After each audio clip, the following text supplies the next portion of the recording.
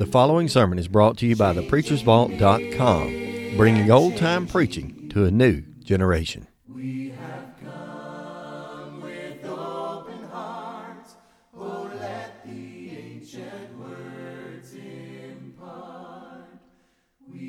Well, let me say to begin with, y'all see this jacket right here? Y'all see it? You see that napkin?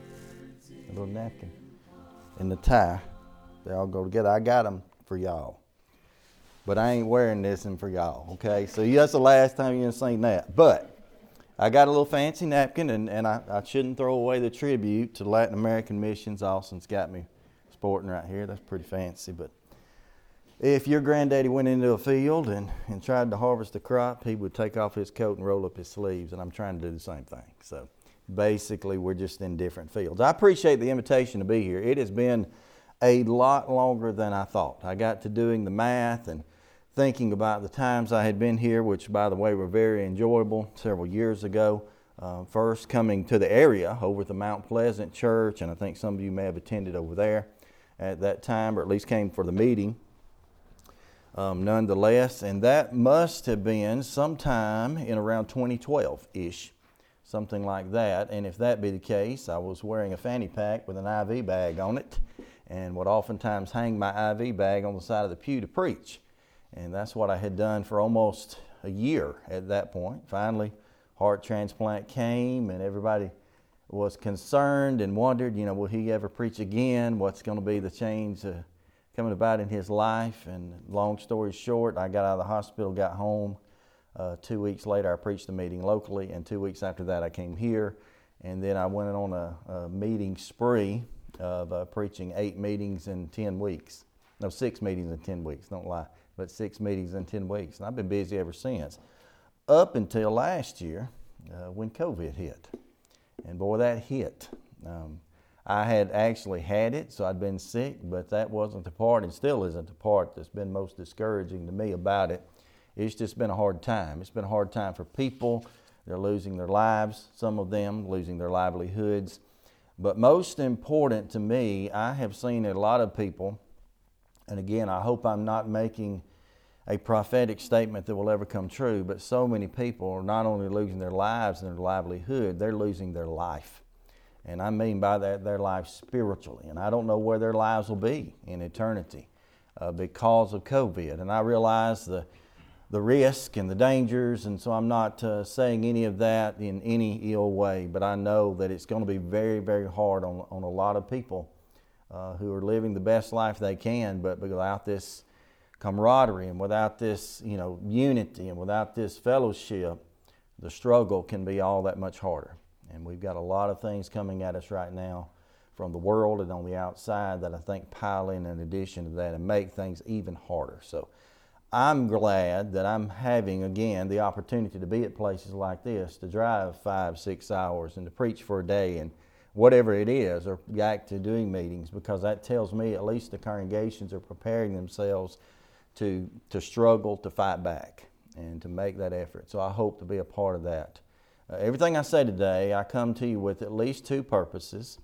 One of them, I come to you for the purpose of evangelism. So if there's anybody here who doesn't normally or not normally here, hopefully we can show you some things from God's Word that will help you to be encouraged, to look to it, to study it for yourself, and to use it in your life, and to one day, whether it be today or yet another, before eternity, that you would be able to go to God and obey Him, be baptized into Christ's blood, and then carry that life out faithfully. My other purpose is always not just to evangelize, but to encourage.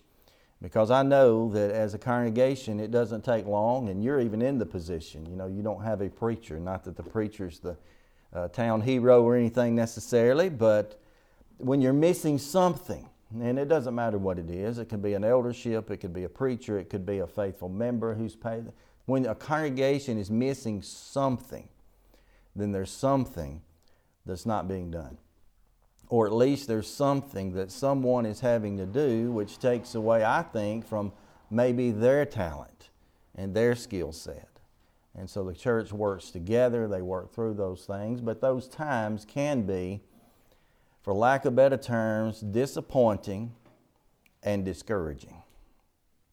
And so I thought because of that, and the other day I was sitting in the dentist parking lot about to go in and got a text, what are your sermon titles? I don't do that. I generally plan my sermons on the front pew. I study well before that, but I don't make up my mind. But I told Miss Nikki, I said, well, it'll be the God of more. And I had good intention with that, and I got home and I thought, what were you telling her, John? What you going, But the God of more, because it doesn't matter what situation you're in, what difficulty you're having, what problems you're involved in, what stress, what struggle. It doesn't matter how bright your days are, how wonderful things are going. This is the back opposite of what I just mentioned, how the path in life to you may seem so smooth and easy. It doesn't matter what situation you're in.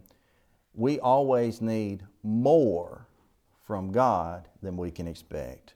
Of course, the first time you see that, and this is not our text, you can flip or flop, but once I get where we're going, we won't. But the first time you see something like that developing is actually back in Genesis chapter 17 and verse 1, where God is coming to Abraham, beginning to confirm, he's already made mention of, but beginning to confirm in Abraham's mind some of those prophetic promises, which would include all the nations of the earth being blessed through his seed, and include as well that his nation or his family would one day be numbered among the stars, and that it would be expanded that far. And we know ultimately, trailing that down through the annals of time, that gets to us, it gets to the church, and what a blessing it was, and it came made possible by Jesus Christ.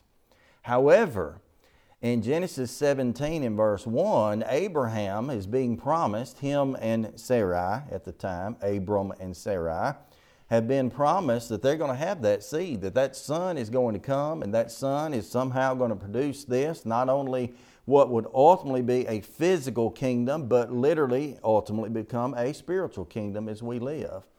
And Abraham is puzzled by that because of his age, because of their situation, particularly because of Sarai's age and the fact that she had been barren.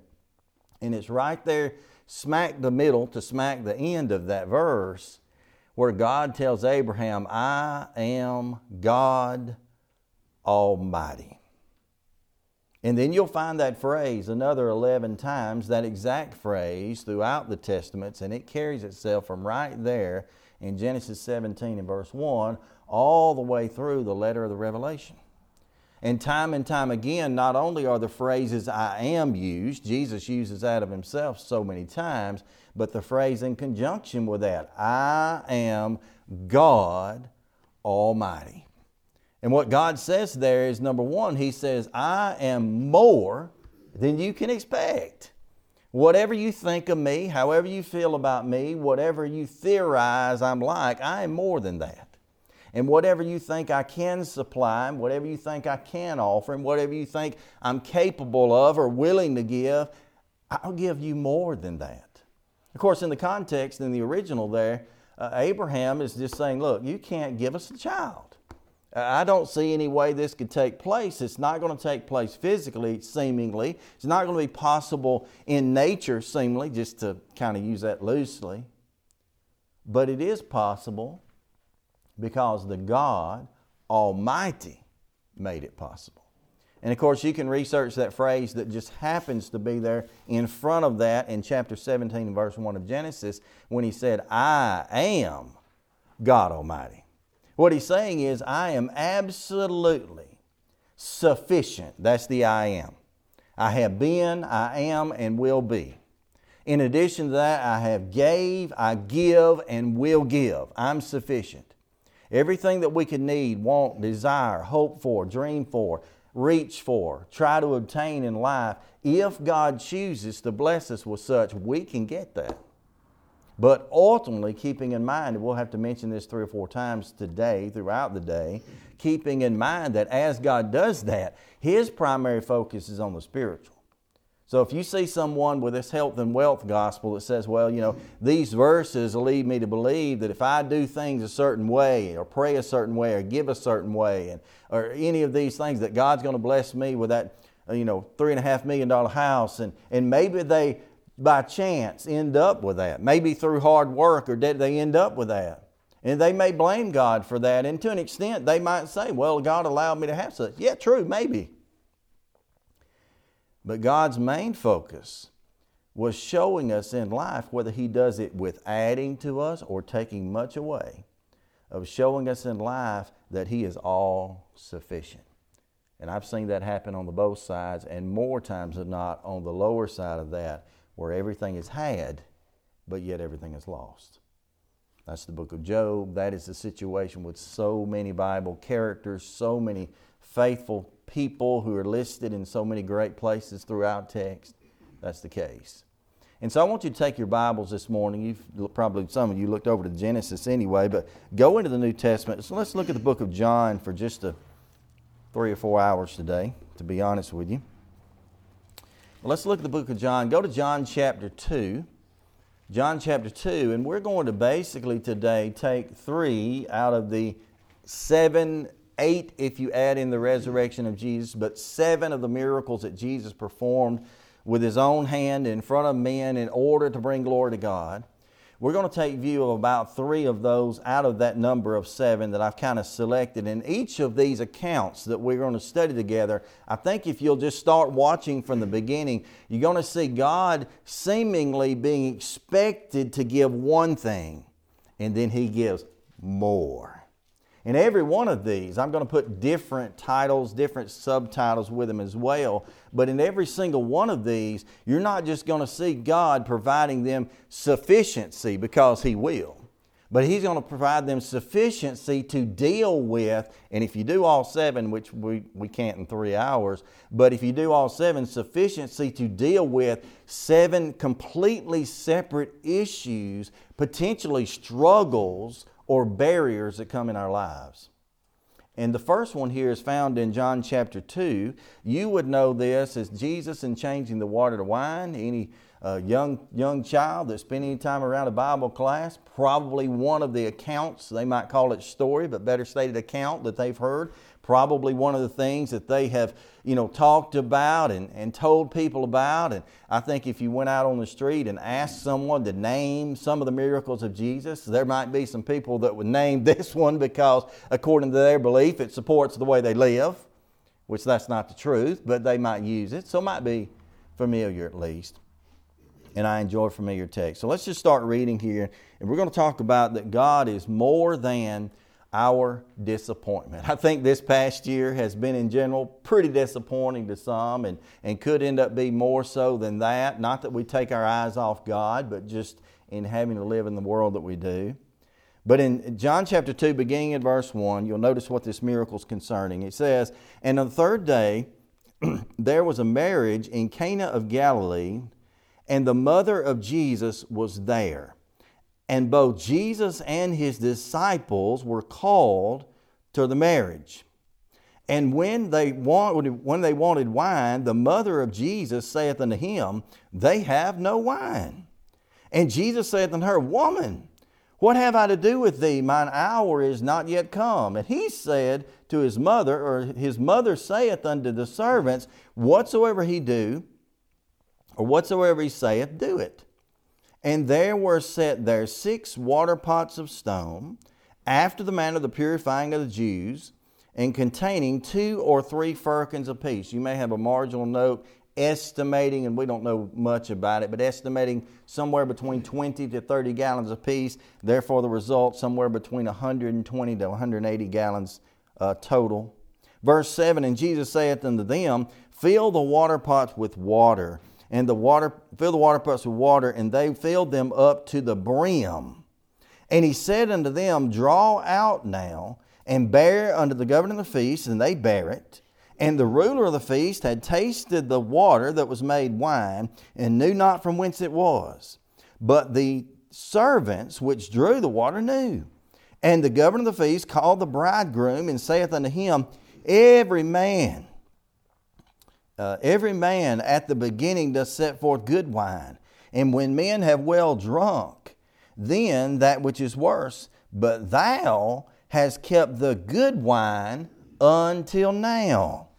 This is the beginning of miracles which Jesus did in Cana of Galilee, and manifested forth His glory, and His disciples believed on Him."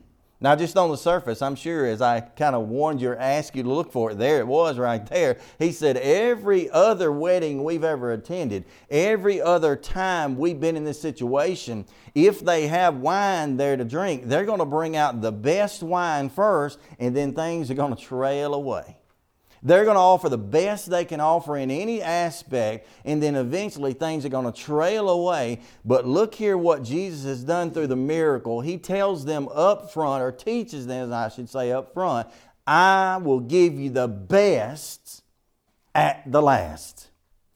Folks, He is the God of more. And He accomplishes that here by taking a situation which I would consider, and we'll illustrate it as we go through, but I would consider a potential very disappointing situation. Not only for Jesus' mother, who vocalizes such, but for the guests, perhaps for His disciples, and even for Jesus, I think we'll get around to say. Potentially disappointing. But it's amidst of the disappointment that the God of more shows up, and He offers them more. Okay, so let's start breaking the text down. I want to show you some things that I think are really here. I've learned through the years and tried to remind myself constantly that it doesn't matter what you're reading in God's Word, how familiar it might be, like this account is to many of us, how familiar it might be. If you'll keep digging, there's always more to the book.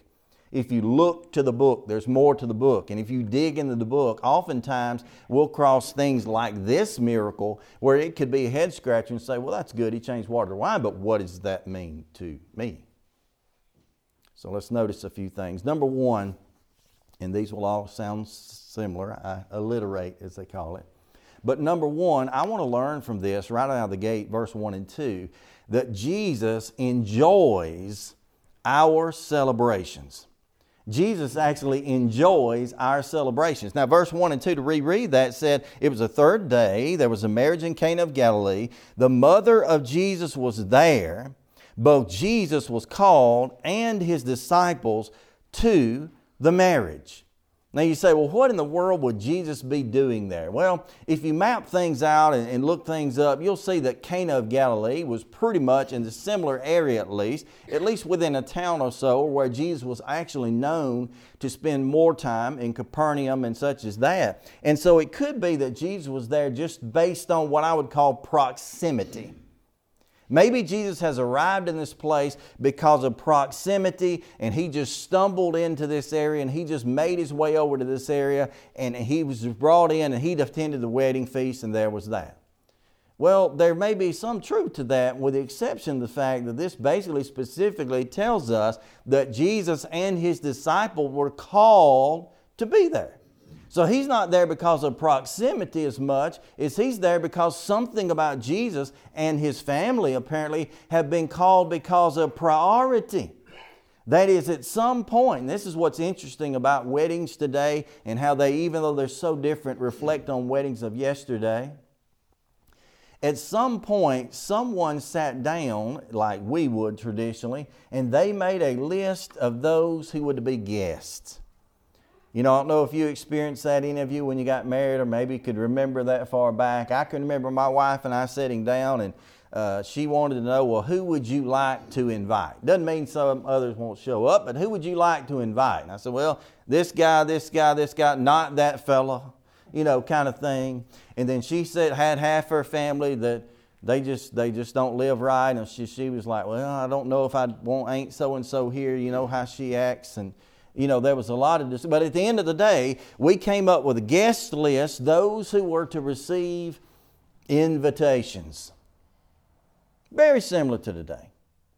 And so someone would either be there by proximity, as in ours happened to be in the local church building, and they rode by and said, well, there's a wedding. Very rare that would happen, but they walk in. Or they're there because of priority, and that is someone has brought them there.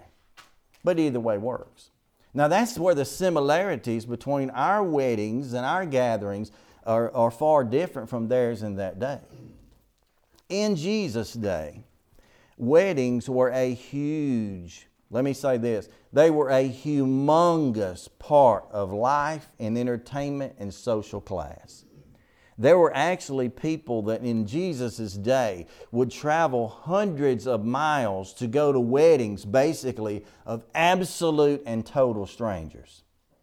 They would travel as far and wide as they could, and the word would go out that this whole year of betrothment was ending and that the culmination of this wedding was about to take place. And they would travel far and wide as much as they would and come in, because this was the social event of the time.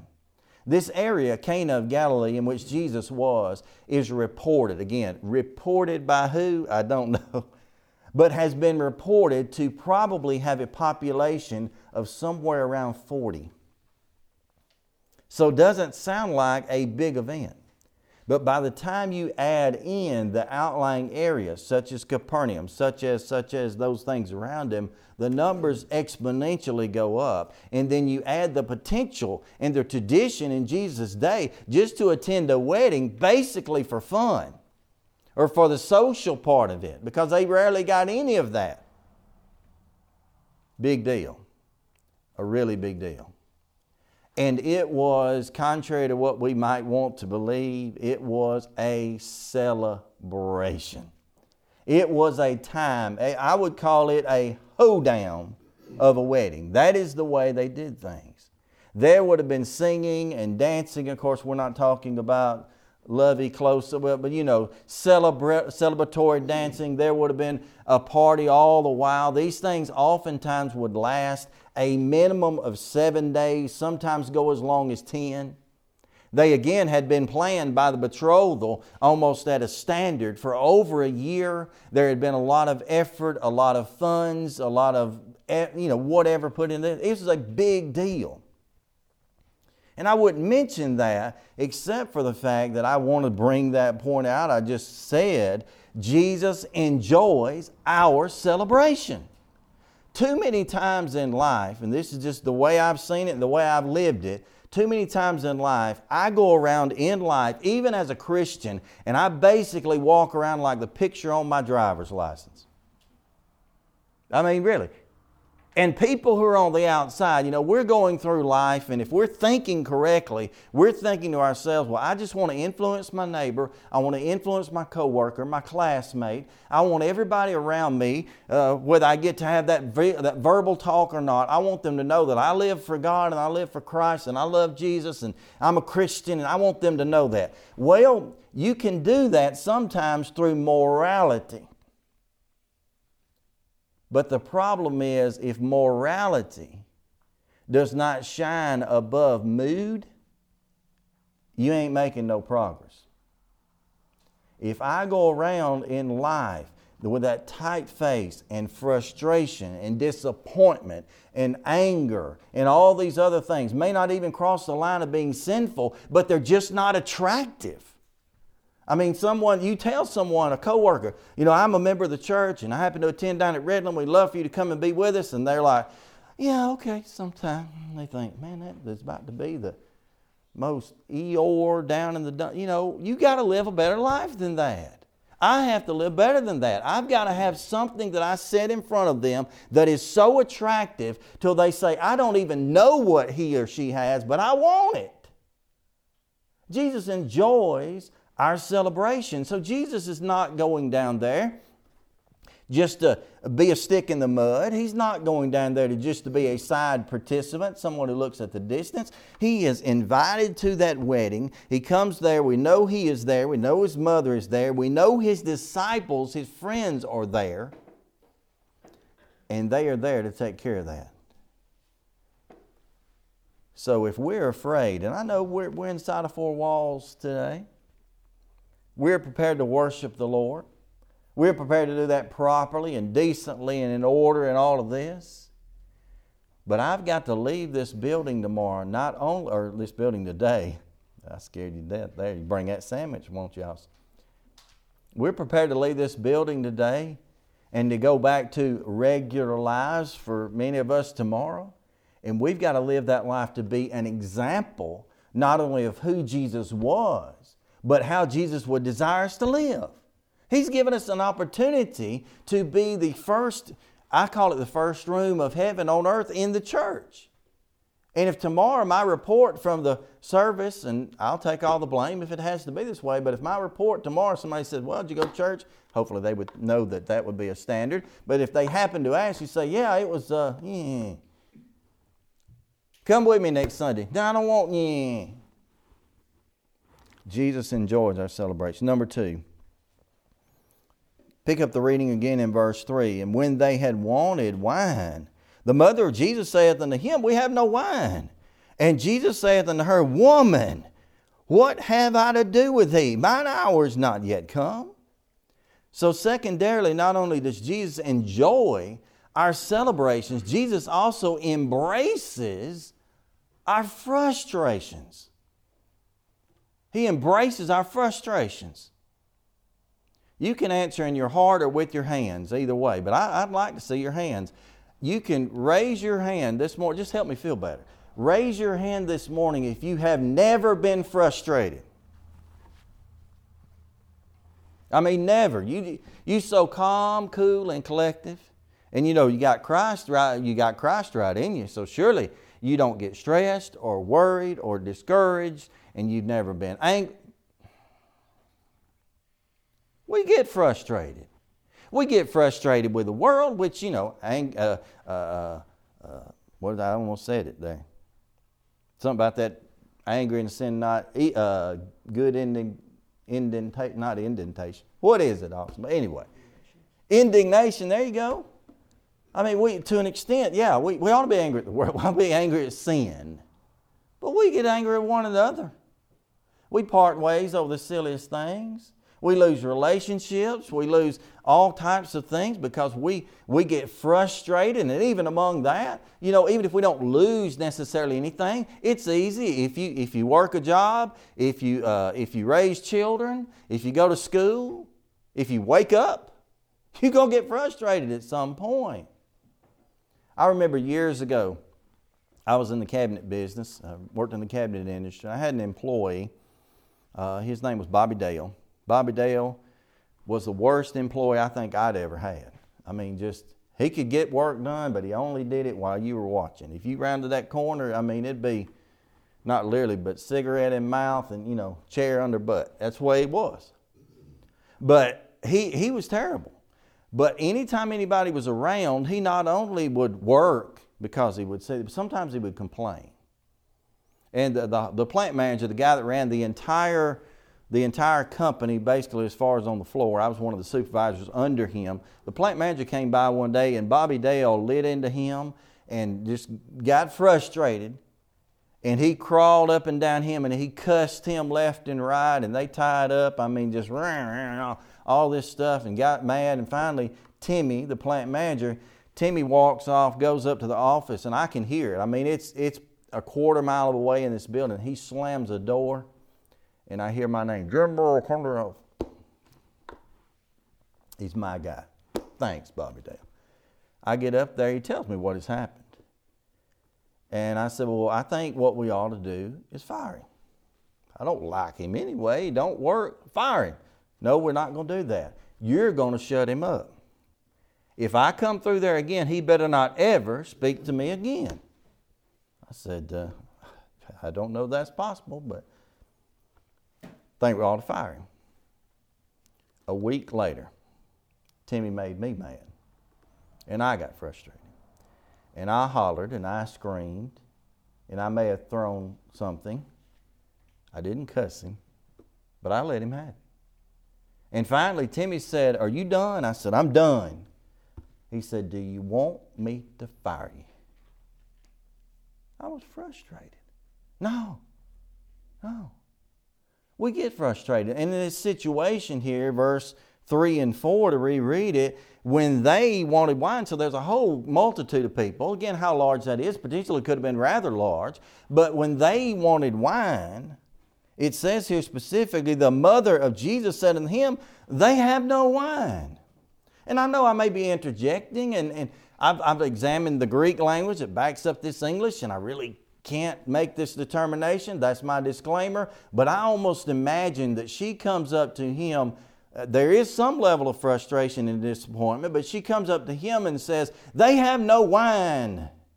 Why? Because she's probably like Abraham was in the wilderness when the children of Israel kept hounding him and he's out here striking rocks.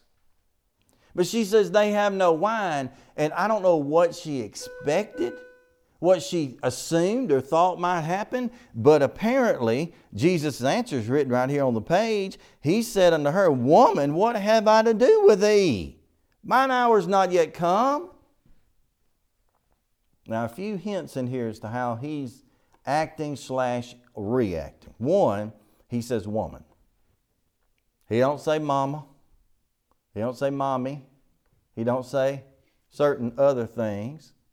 He says woman. Now I've heard people report, commentators, they know a lot. You know a lot if you write a book, but you really don't know much most time.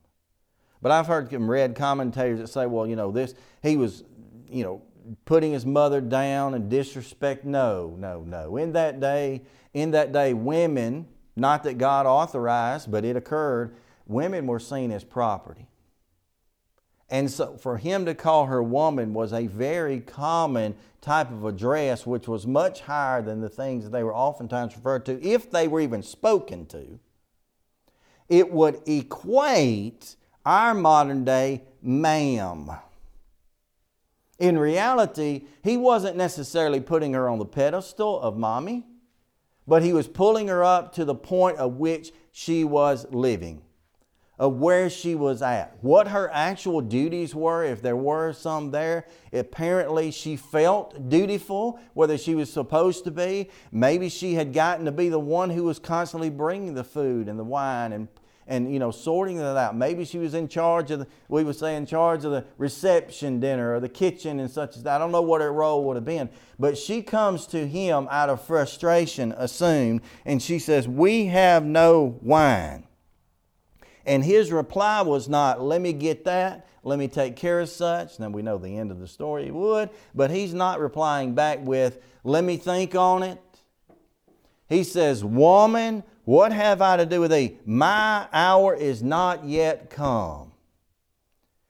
But you see, the thing about it, and it depends on how you understand the phrase, mine hour is not yet come. But in my mind, his hour is not yet come, but the time is ticking. He is leaving that relationship at this point in his life where his mother is the center of his universe, and now he's going under the oversight of his father even more, which obviously was God.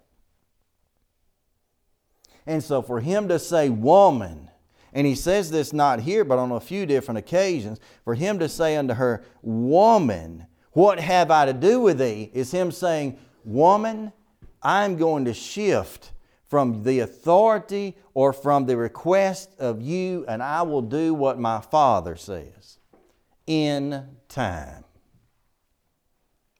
So Jesus embraces our frustrations. How do you know that? Because what he does in the next few verses and what she does in verse 5 is say very simply, his mother saith to the servants, whatsoever he saith, you do it. Expecting him to do something. Now, if that was run out the door and go down to the local 7-Eleven and pick up another few gallons of grape juice, because that's all this was. I've had people argue such.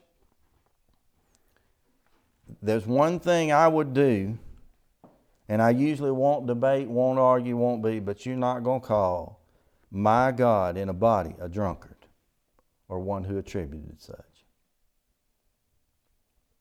They had the ability, contrary to what scholars claim, they had the ability and the opportunity to keep this wine from either becoming alcoholic, or as normal practice was anyway, wine was made at a 3-to-1 ratio, and they would take it to a 10-to-1 ratio with water to keep it from fermenting. Now somebody says, well, they put it in these things and put it under the water, or they kept it cold. Didn't even have to do all that.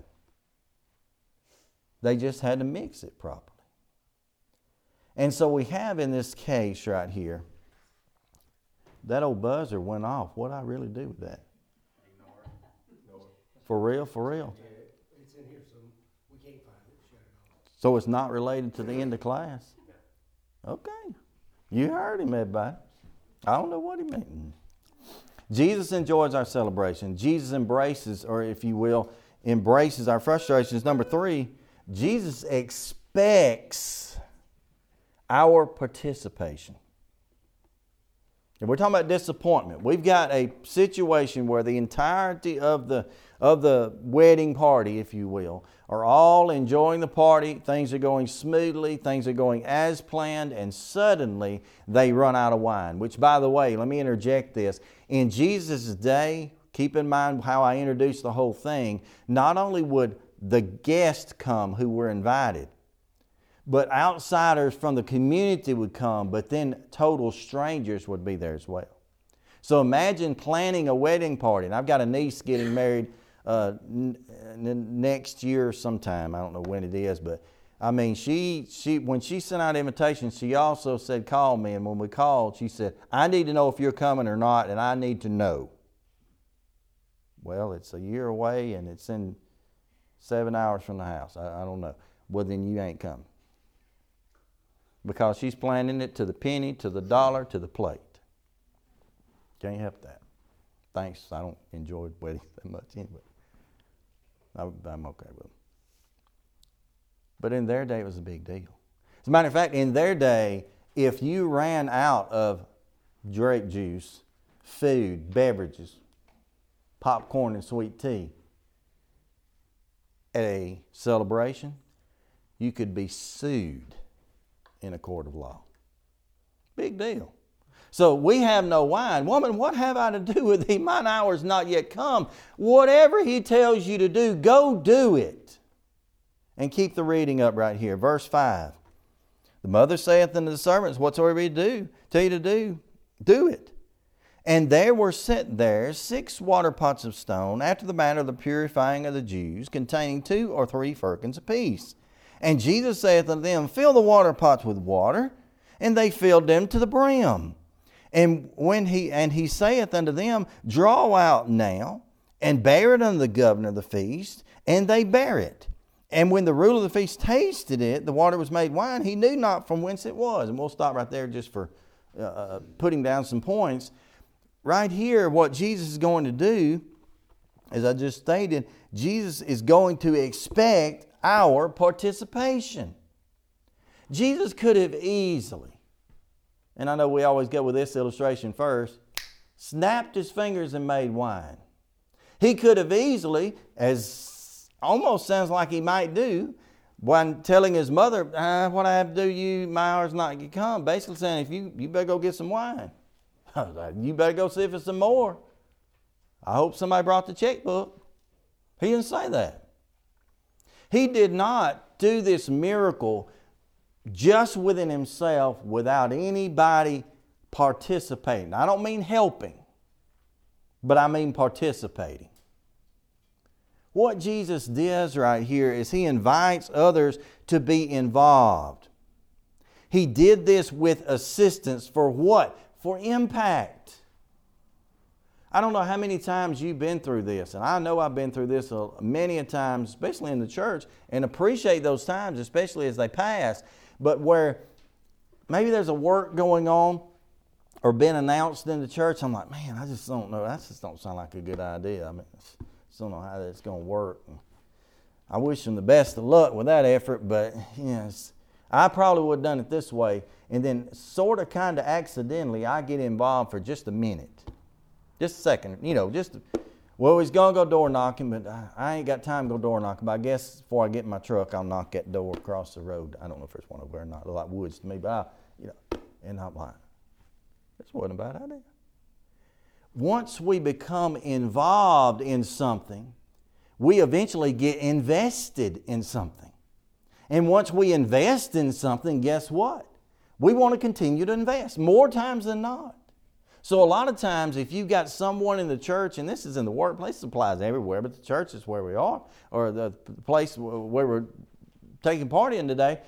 If you've got someone in the church that's always whining and complaining and that's not a good idea and I do it better, it's probably because they ain't done nothing. They ain't done a thing. To them, it doesn't look like much because they're not invested, they're not involved. But if they get invested and get involved and get their hands dirty, all of a sudden, it's their baby, it's their work. I don't know a whole lot about the Latin American mission other than Austin, and I know it's over at Forest Park, necessarily not here, although a lot of the area supports such. But I met a few guys just yesterday that when I first met them face to face, I would have been like, okay, here's a guy. And when they got to talking just about the mission work and the potential for it, they lit up. And I told Austin in particular about one of them. I said, that would be the world's greatest member anywhere. But I know how he got there.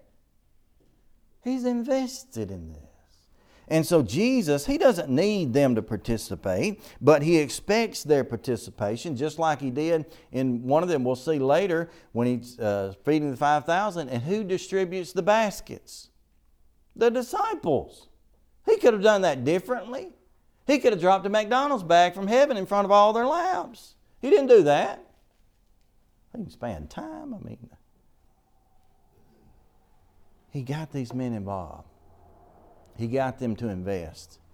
And that's what He's trying to do here. So the lesson I'm drawing from that is that we need to realize, and I need to realize, that some of the times when I'm disappointed and I'm frustrated and I'm down, I just need to get to work.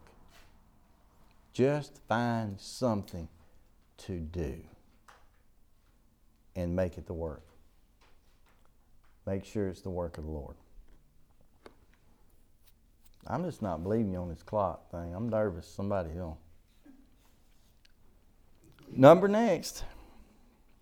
Jesus enjoys our celebrations.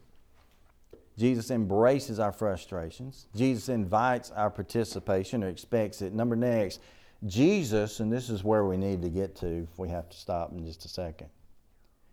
He expands our expectations. He's a God of more.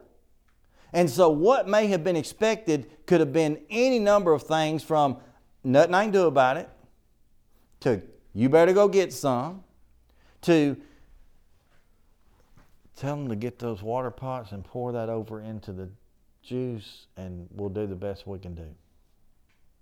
Which was a typical average practice. But Jesus did the whole thing back opposite. He didn't take the vats of wine to which you can assume they've been dipping out of for days and in some way just topped that off. He took the water pots, which the Scriptures, you read it on your page, were set there after the purifying of the Jew. This was not get a drink in a bottle on your way in. This was wash your feet, your hands, and purify your head before you get in here. And this nasty water is sitting somewhere around the doorway. It's a huge trove of these things, these 6 water pots, 120 plus gallons of water sitting there. And Jesus says, just top those off. With what? Not with the wine, it's gone. Assumed to be more water. But what Jesus does with that is so great.